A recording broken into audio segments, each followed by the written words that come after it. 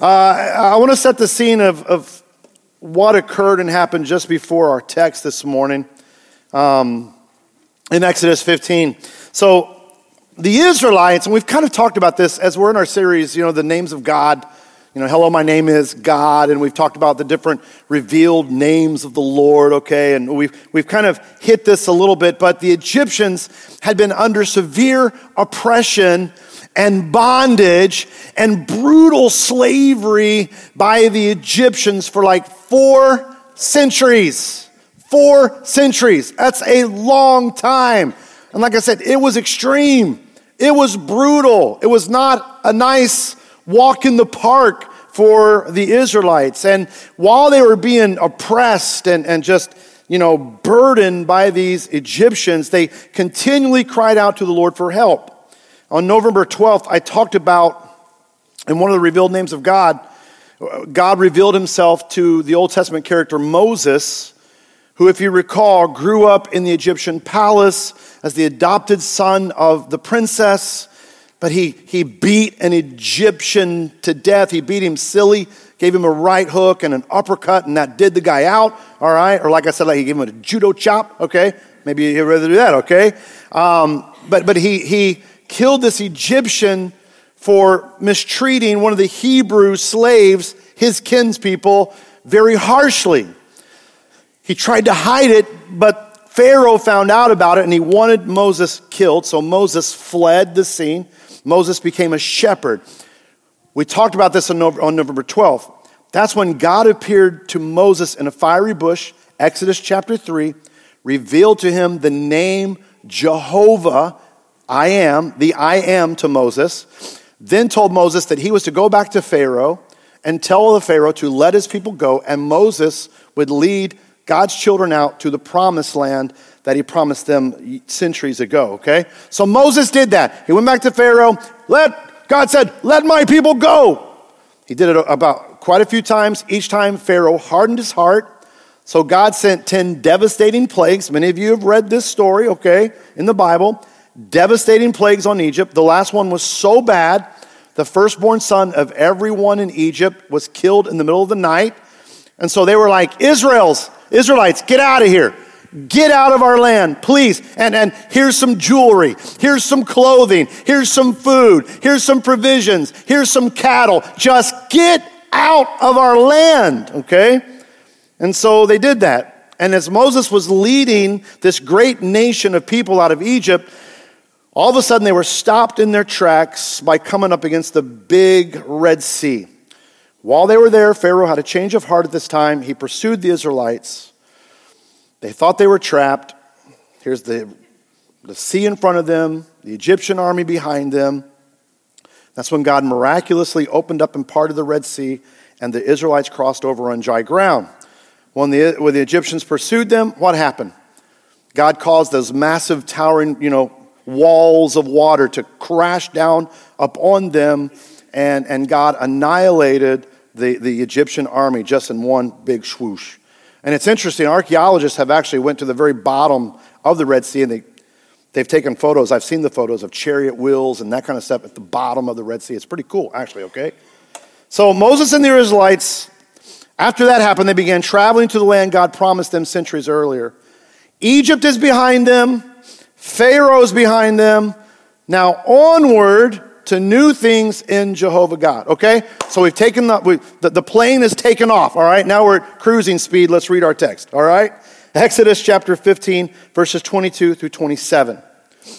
Then Moses made Israel set out from the Red Sea, and they went into the wilderness of Shur. And you can be sure that it wasn't a very pretty place, all right?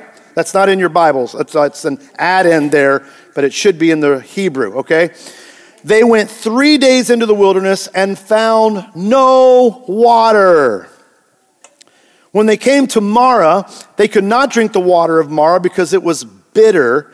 Therefore, it was named Marah, which means bitter. And the people grumbled against Moses, saying, "What shall we drink?" And he cried to the Lord. And the Lord showed him a log, and he threw it into the water, and the water became sweet. There the Lord made for them a statute and a rule, and there he tested them. saying, if you will diligently listen to the voice of the Lord your God and do that which is right in his eyes and give ear to his commandments and keep all of his statutes, I will put none of the diseases on you that I put on the Egyptians, for I am the Lord your healer. Then they came to Elim, where there were 12 springs of water and 70 palm trees, and they encamped there by the water. So here's the story for some context, if you will, okay? They just experienced this incredible, amazing victory. Total deliverance, okay? It was fantastic, all right? Jehovah God showed up in a big way. I mean, B-I-double-G, big way, right? The highly trained military machine, the elite troops of Egypt were no match for Jehovah God. He completely delivered them. So they sang a song of victory. They begin to sing the song of victory. The first half of Exodus chapter 15 is Moses and all of Israel singing a song of victory about their God, the awesome, mighty warrior. They were captives. Now they're free, okay? They were captives, but now they're experiencing freedom. Even Moses' sister, Miriam, picked up a tambourine. She led the women's choir, and they had church, all right? They sang in Exodus 15:21, sing to the Lord, for he has triumphed gloriously. The horse and his rider, he's thrown into the sea. I need a tambourine, man. We got the horse and the rider, he's thrown into the sea, you know? Where's Pastor Jake? Where's Jake at? I don't know. We need to incorporate these lyrics into a song next week, all right? Everything was going great, right? I mean, they were happier than a tick on a big old round dog, okay? But then, that's a pretty happy tick, all right? I don't know, you guys may need to think about that for a minute, all right? But then something happened, gang, and everything changed. They became negative Nancy, all right? To use a popular phrase. Poor Nancy. She must have been a sad lady. I don't know what's happened, okay? And if your name's Nancy here, we're not talking about you, okay? That's all good. Look, they traveled for 3 days. 3 days. Now 3 days doesn't seem like a long time, right? But apparently it was long enough for them to forget about the awesome work that Jehovah God just did on their behalf. And here's a personal note for all of us. How easy it is for us to go from victory in the Lord to doubt, and then to fear, and then to worry, and I would even dare say complaint. Aren't we prone to do that? God, you just did awesome things in my life. Oh, doggone, I'm so sick of this. I'm so tired. Or God, I don't know if you're going to come through again. I'm so fearful and worried and nervous, okay? Listen, that's exactly what happened to the Israelites here. As the last notes of their songs of victory seemed to fade in the distance, and they were 3 days deep into the wilderness, there was no water to be found anywhere, all right? And they became thirsty. And I don't mean just a little sip of water thirsty, right? No, they're probably like that shriveled up, skin all taut and leather looking, kind of thirsty. Their bones were showing, all right? They were in the desert in the Middle East, hot. Now, we can understand their predicament, right? Because we know hot here, right? And they didn't even have air conditioning that was, putting stress on the power grid. It was hot where they were, okay?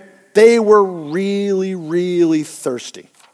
Really thirsty. Like Megan every single night before she goes to bed. She walks right through the kitchen, then she lays down, and then for everybody here, she's like, I'm so thirsty. Anybody give me water? You know? I love it. They were as thirsty as Megan is on Wednesday, every night we go to bed. But then what do they see? Just ahead. As they begin complaining and griping and murmuring, that murmuring where it's like mumbling under your breath. We've talked about that before. Like, water, right there. Maybe there's some trees, palm trees surrounding it, swaying in the wind. They got their hopes up, but then when they drank it, bitter. The water was bitter. How many love a good cup of ice cold bitter water. Anybody could use some right now? I doubt it. All right. Can you imagine their dashed hopes? Can you picture them this morning? Like you're about to die, you feel, and then you find some water, but then you're like, blah. It's bitter, it's nasty. And again, they began to grumble and complain. And the Israelite camp was not happy town. And it's so ironic that they began to complain and grumble. It's a little too ironic, don't you think? Okay? But God miraculously saved them. Some of you guys got it. That's all right. God miraculously saved them and delivered them twice. First from centuries of Egyptian bondage, and then secondly, right at the Red Sea, and that was miraculous as well. But yeah, they completely forgot about God's provisions, how he did the miraculous, how he parted it and drowned the Egyptian army. But we're thirsty, God. You just did something that none of us could ever even imagine, but we're thirsty, God. Guys, there's a lesson here for us too, one that I've told many people throughout the years, especially in the church. Listen, anytime God does something incredible in your life, or he does something amazing in your life, he begins to work in your life and you are growing, or when God does the miraculous in your life, just know the enemy's going to come in and he'll try to get you discouraged. Just be ready for that, okay? Often spiritual victory is followed up by some type of setback or discouragement from the enemy. Because the enemy wants to get you and me off track, to make us forget about our joy in the Lord. And that's what we see here with the Israelites. The condition they found themselves in, their circumstance, it impacted their spiritual joy. And now all they could do is grumble and complain. But actually what we see in the text, this was a test. This was a test as well. And God was seeing how they would respond. We'll talk about that more in a minute. But God had mercy on them, and he again did the miraculous. Old Mo cries out to the Lord, and God instructs him to throw a piece of wood in the water, and then the water became drinkable. And it was right there, right here, is where God then revealed himself to them. And we see at this point in the narrative, we see revelation, we see healing, and we see refreshing. Three very important things: revelation, healing, and refreshing. In verse 27, God led them to Elim, a beautiful place of provision. Scripture says 12 wells and 70 palm trees. Sounds like Corpus Christi, right? Beautiful. No, here God brought refreshing and healing and respite from their journey and suffering. But it's interesting to note here, the revelation of God was at the bitter waters of Marah, not in the paradise of Elim. The revelation happened at the bitter waters, not in the paradise. And then there was healing and refreshing after the revelation. After, okay? So Jehovah God showed himself strong again, and he revealed himself to them in a new way, and they learned that God can turn their bitter water into sweet water. See, God revealed himself as Jehovah-Rapha. R-A-P-H-A is the Hebrew for this. Jehovah-Rapha. This new name for God's found in verse 26 that we read. God's like, if you'll diligently listen to my voice, and do what's right in my eyes, give ear to my commandments, keep all my statutes, I will put none of the diseases on you that I put on the Egyptians, for I am the Lord, your healer. I'm the Lord, your healer. That's what Jehovah-Rapha is, the Lord who heals. He's the one who heals. He's the Lord, our healer, the Lord who heals. This name means not only just to heal, but it means to cure. It means to restore, and it means to make absolutely whole. Jehovah-Rapha heals in every single way that a person can be healed. Not only physically, because a lot of times when we talk about healing, Lord, you need to heal this person. God needs you to heal this person. We think of it as a physical healing, okay? But God can also heal emotionally. He can heal mentally. God can heal relationally. He can heal financially, right? Is anybody hearing me? He can do all these things. He can heal spiritually. And he's the only one, the only source that can make a person whole, that can make a relationship whole, that can take a situation and make a whole. He can take the broken and put it all back together. Doesn't matter how messed up a person is, how messed up a situation is, how much messed up something seems to be. He can heal the people. He can heal the person. He can put pieces back together, and he can make people whole. Praise the Lord. Praise the Lord. That's Jehovah-Rapha, amen? He turns bitterness into sweetness. And that's so good. And I'm so thankful for that. I'm so thankful for our God, Jehovah-Rapha. Amen? I'm so thankful that he can turn the bitter into sweet. Because no one likes bitter. I mean, certain foods you might, okay? But that's not a pleasant taste, is it? This is good coffee. It's not bitter. Greg, don't drink bitter coffee, all right? Anyway, no. We all love sweet. How many love sweet things? Come on. Don't lie in church. Come on. All right. Yeah, we love sweet. God can take the bitter and turn it into sweet. And that's so beautiful. It's such a truth about Jehovah-Rapha. So what can we learn this morning? 4 things. 4 things we can learn from this story and the revelation of God's name, Jehovah-Rapha. First thing is, we all, every one of us, face times when we arrive at the bitter waters of Mara. Every one of us. None of us are exempt. It's a condition of life, okay? We all come to the bitter waters of Mara in our lives. I mean, there's going to be trips to the wilderness in every believer's life where the waters, they're just bitter. It's unpleasant. It's hard. It's not satisfying. These include stuff like sickness, marital strife, problems with a child, issues with your jobs and your finances, death of a loved one or someone very close to us. Nothing seems to be going right in your life. Everyone seems to be against you, okay? There's a job loss, maybe there's depression, or you got mental anxiety or mental anguish about something that's going on, okay? And gang, life itself can be such a wilderness at times. Times when we find ourselves in unfamiliar surroundings and the conditions we see ourselves in and find ourselves in, they're hard and they're tough and sometimes extreme. And we're like, well, how did I get here? What is life? What's going on in my life? It's so difficult right now. It's so hard. Man, can you imagine the Israelites?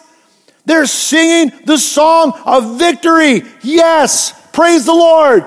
The Lord has triumphed. He's thrown the horse and the rider into the sea. And then they come up. We're so thirsty. We're about to die. Here's water. It's bitter. How did we get here? God, I thought you promised us more. You told our patriarch way back in the day you was going to take us to a land flowing with milk and honey. It's beautiful. It's the promised land. It's awesome. This is bitter water, Lord. How did we get here? Sometimes we find ourselves like that saying, how did I get here? We find ourselves at the edge of the Red Sea, seemingly facing an insurmountable obstacle, and the enemy is pursuing us, and often sometimes we feel trapped. Sometimes it feels like we're just wandering around the wilderness and we become parched and dry and thirsty. Thirsty. You see, life can be like that, and the truth is, even believers suffer and need healing too. Just because you become a believer in Christ, a disciple in Him, you've taken up the cross and you're following Him, doesn't mean that you're going to automatically be exempt from suffering and needing healing. I mean, there's a popular message that's been taught now for some time in the church world, a doctrine that says that if you're a believer in Christ, okay, you've said yes to Jesus, then your life should be good. No struggles.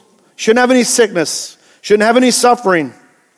Shouldn't have any really tough hardship because you're God's kid and now it's all good.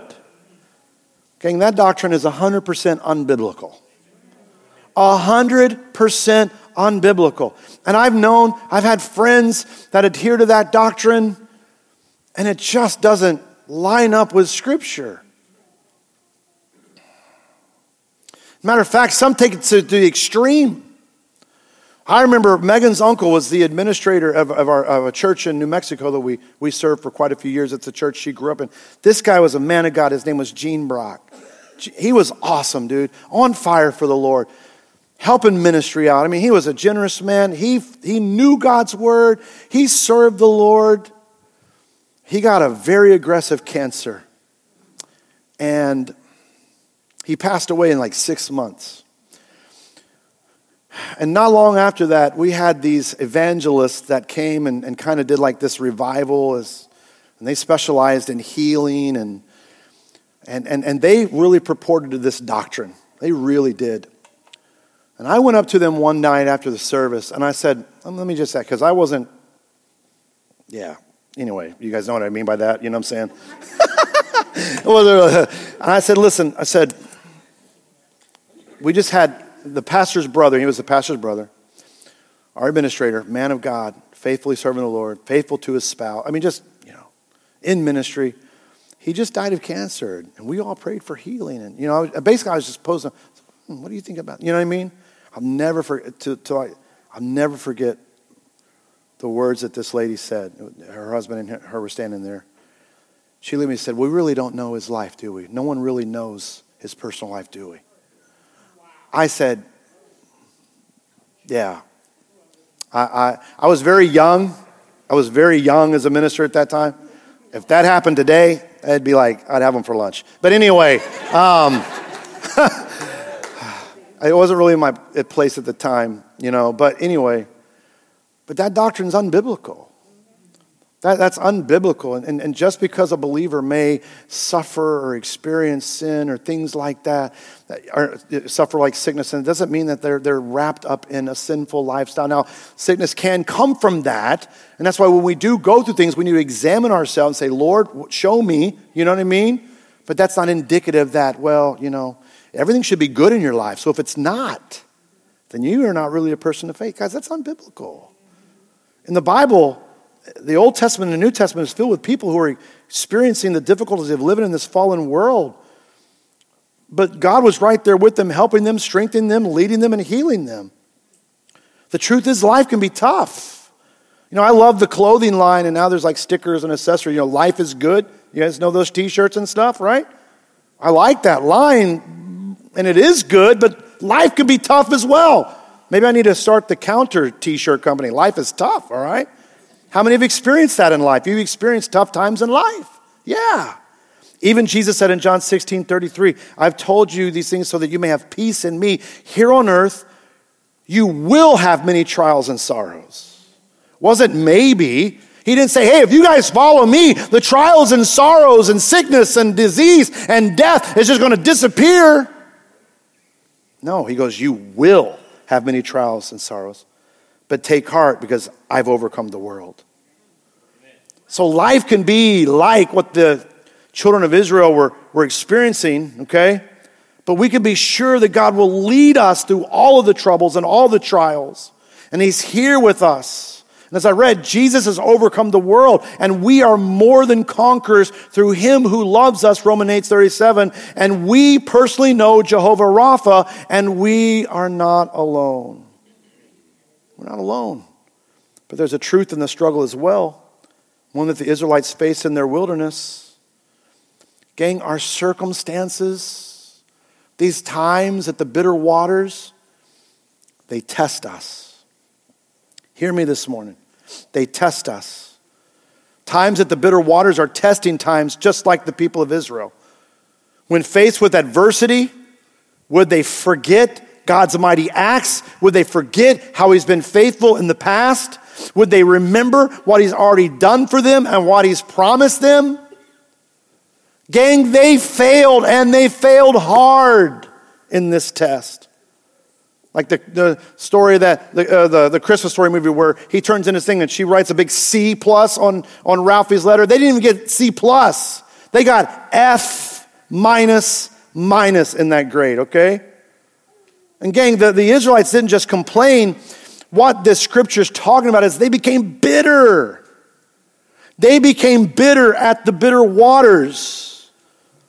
Not only did they find water that was unpleasant and bitter, but their souls became bitter as well. They were actually complaining against God. It was like they were rebelling against the Lord. They were grumbling and mumbling and showing doubt to God and his leading. Verse 24 says they grumbled against Moses, but at the heart of it, they were being hostile and opposed the leadership that God had set over them. Why did they fail this test? Why did they fail? Because they took their eyes off of God, who did the miraculous for them, and they just focused on their current circumstances. They took their eyes off the Lord and began to look around. And in their hearts, they didn't really trust God. They didn't really trust God. We can be like this. Instead of saying, God, I'm going to trust you. No matter what, I want to trust you. Even if it doesn't make sense. And I've talked about this the last couple of weeks. It's a theme here. Even if it doesn't make sense.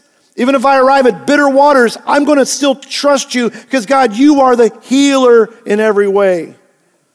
But instead of doing that, often our humanity and pride and selfishness rises up and we grumble and complain and gripe and we show doubt and mistrust towards God. We take our eyes off of the healer, the one who makes things whole, and we look at our circumstances.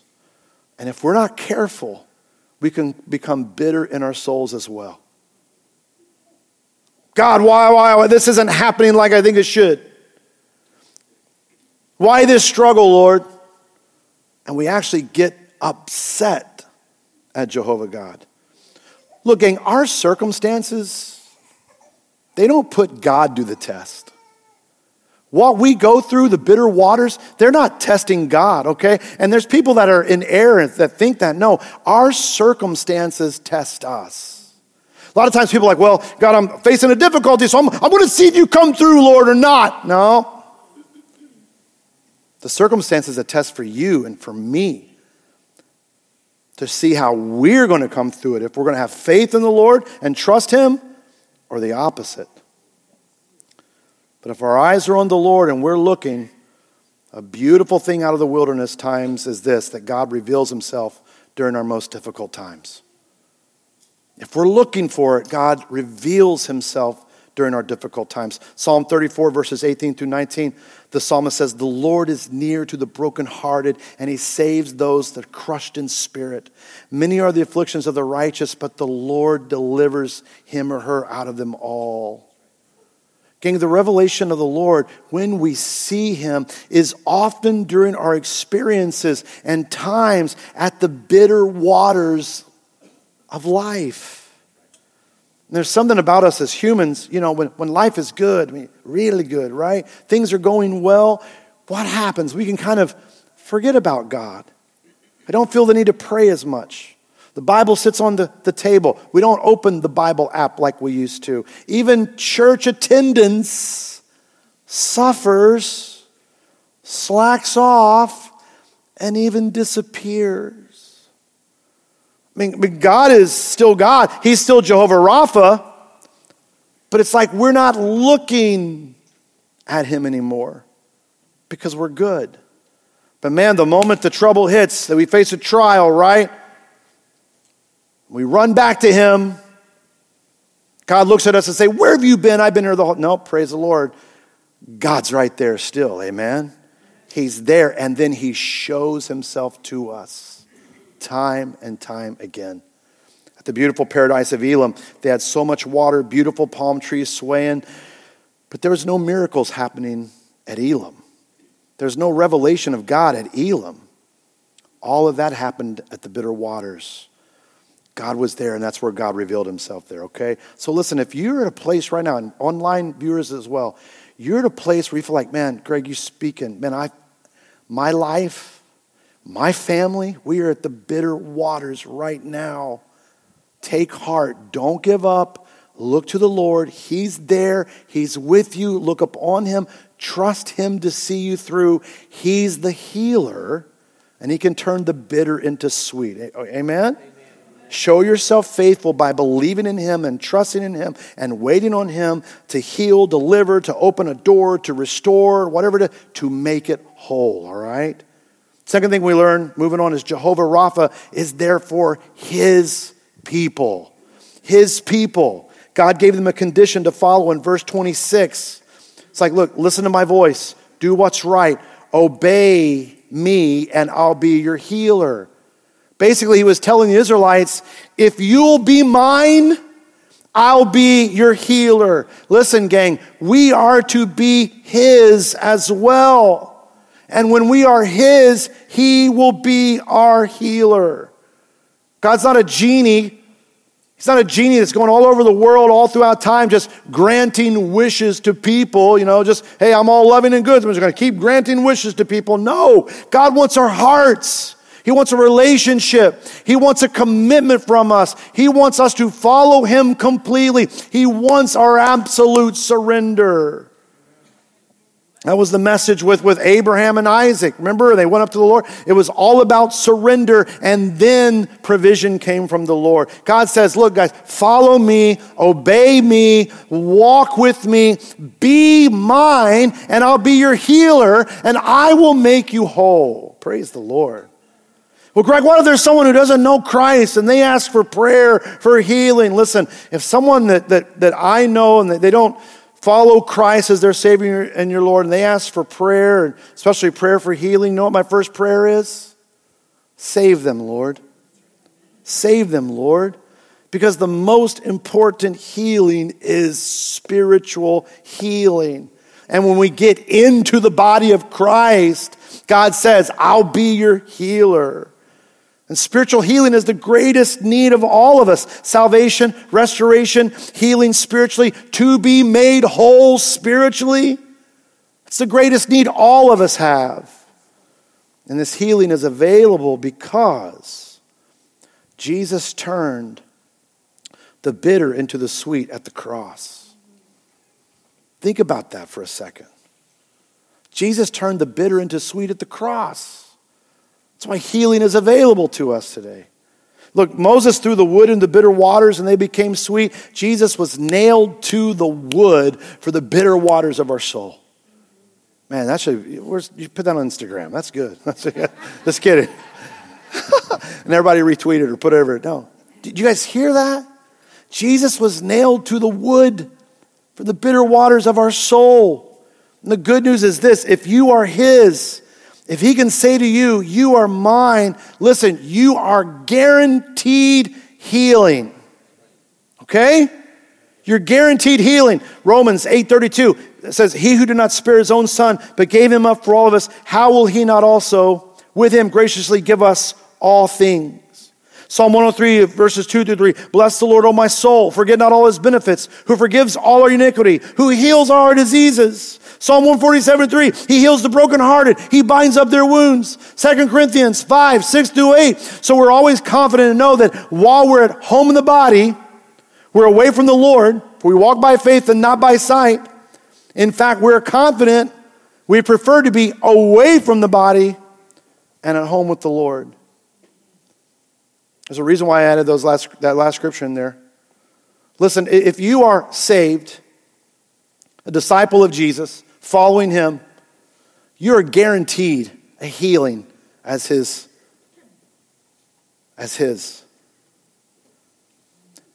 Even if it's an eternal healing. You guys hear me? Even if it's an eternal healing. Because one day we will all, if you're a follower of Christ, walk the threshold of this life to eternity. And we'll hear Jesus say, well done, my good and faithful servant, enter in. That's the moment where Paul writes, this perishable will put on imperishable. This corruptible will put on incorruptible. And we will be with the Lord forever. We'll be made perfect then. We'll be made completely whole then, okay? So listen, if you are in Christ, you're guaranteed a healing because we believe that Jehovah-Rapha still heals. He still heals. We are not a cessationist church, okay? We don't believe healing just stopped with the apostles. We believe and teach that healing is available for those in Christ Jesus, healing in every area of our lives, right? And like I already said, if you're His, you're guaranteed a healing. But here's the key. Here's the key. Because that can be a controversial statement. All right? And I know that I've prayed for many people I've prayed for healing. Especially physically, but their physical ailment got the best of their bodies and they died, okay? Here's the key, gang. The way and the type of healing is all up to Jehovah-Rapha. And the healing might happen differently than you think. It might happen in a different way than you think, okay? It might even be an eternal healing like I talked about. But we do ask for healing. We pray for it. We seek the Lord for it and we petition. But we do it with the peace and assurance that not only is He Jehovah-Rapha, but He's also Adonai, right? Our Lord that we submit to, even if we don't understand things. He's also Jehovah-Jireh, our provider, who at just the right time and in the exact way we need Him and His provision, He'll come through. He's also El Elyon, the Most High God, and nobody can question Him. He's Elohim, Creator God, who creates everything out of nothing. He's El Shaddai, God Almighty, the all-sufficient one, and He's Jehovah I Am, who loves us, who's for us, and will fulfill His promises to us. See why it's important to know the names of God? You know? And gang, I've personally experienced Jehovah-Rapha healing. God has healed my daughters before. My one daughter, she was in a tube. They were playing around, you know, those concrete tubes. I got to be ready to get up here, musicians. Hold on, but not yet. Wait. Play that game, that little balancing act, okay? Those cardboard tubes that you put concrete in to do a pillar. We had some at our last church in a house we were living in, and we were doing some construction, and we kept those around. Well, my daughter Tatum sauntered in one, you know, and was hopping around. But then she tripped on one of the kids was on the ground, and she fell back. She hit her back of her head so hard, she began convulsing in that thing. She wasn't responding. Man, it was a scary moment. Scary. And all I could think of is, she's paralyzed for the rest of her life. We prayed. We believed God. And man, within a few minutes, she was healed. She was healed. My other daughter, Kyler, experienced these massive issues with her bowels. There was one time when she was really young, and we were scared. God healed her. Tegan, at one point, we went to the hospital. They called all these. She was deteriorating as a baby, like 2 years old. Was she 2 years old? I don't know. Oh, well, I can't. She was little, all right? But we went to Children's Hospital in Cincinnati. They called all the specialists, all the experts into this room because she was deteriorating fast. And I was just over in a huddle, just quoting every scripture I could, believing on the Lord. And then just like that, the main guy was like, everything seems to be okay. Nothing seems to be wrong. Let's continue this course and we'll be fine. I was like, whoa, Lord, praise God. That was amazing. God did the miraculous and He healed. But check this out. Back in 2016, you guys, I've said some of this story. I found out that I had a heart defect in my mitral valve. And within like weeks, they're like, you're going to have surgery. When? Like now, okay? I believe God could have laid His hand on me and just did the operation inside and I never had to do anything, okay? No surgery and stuff like that. He could have, but you know what? I had to go through the surgery. I had to go through all the recovery. I had to go through all that, but praise God, I'm healed. My heart's awesome. Our cardiologist, Dr. Rapha, he's my man. He said, dude, your surgeon did a great job. You know what I mean? I don't know if he's lying to me just to make me feel good. It's like, Greg, you actually only have a couple weeks, bro, but I'm not going to tell you that. No. God healed me. But check this out. We're coming down. When Megan and I were first born, and I've talked about how we've lost our first son. She was 8 months pregnant. She had to go to the hospital to deliver Caleb. I don't talk about this a lot. I prayed hard. I said, God, I believe you can raise him from the dead even in the womb. And I believed that when she birthed Caleb, he was going to be alive. But he wasn't. God took him on unto glory for God's reason and for God's purposes. Healed him. We don't know what his life would have been like. We don't know what would have happened, but God did. And like on his gravestone, we put, it's like, he's with the only one who could ever love him more. So the healing, gang, is up to the Lord. Jake, if you guys will come up. The healing is up to the Lord. The way is up to God. You know what our job is to do? It's to petition, to ask, to seek God, and to trust him, and to believe him, and to depend upon him. And if the healing comes in ways that maybe we don't think is different than us, that's okay, because we're not God. He is. We're his children, and our trust is in him. God knows what he's doing, because he's Jehovah-Rapha. It's not that God chooses, I'm going to heal them, I'm not going to heal them. No, he's the healer. That's his nature. This is one of his attributes. He is Jehovah-Rapha. He knows best, and he will do according to his will. Even the Apostle Paul in 2 Corinthians chapter 12, the Apostle Paul writes, I prayed over and over and over. God, there was something in his life that he called a pain in his flesh. He's like, take it away, Lord. And God's like, no, I'm going to leave it there so that I'll be strong in your weakness and you'll be reminded of me. So again, God will heal according to how he wants to heal. Remember I talked about in the Nehemiah series, we often wonder about the how. Listen, God's in control of the how, all right? And sometimes it might even be a healing that takes place as one passes from this life into the next. And I've had good friends and family members who struggled with physical stuff. And of course, we prayed for healing. We're like, Lord, heal them. But when they went on, we're like, God, thank you. In your mercy, in your grace, they're with you, which is the best type of healing. Amen? So our call and commission is to simply trust him and wait on him. To be faithful to him even during the moments and seasons when we're faced with the bitter waters of life. I believe that's what he was showing the Israelites, trying to teach them. So take heart again if you're experiencing bitter waters. Jehovah-Rapha is here today. He's available today. He's here in the person of Jesus Christ. Right here, right now.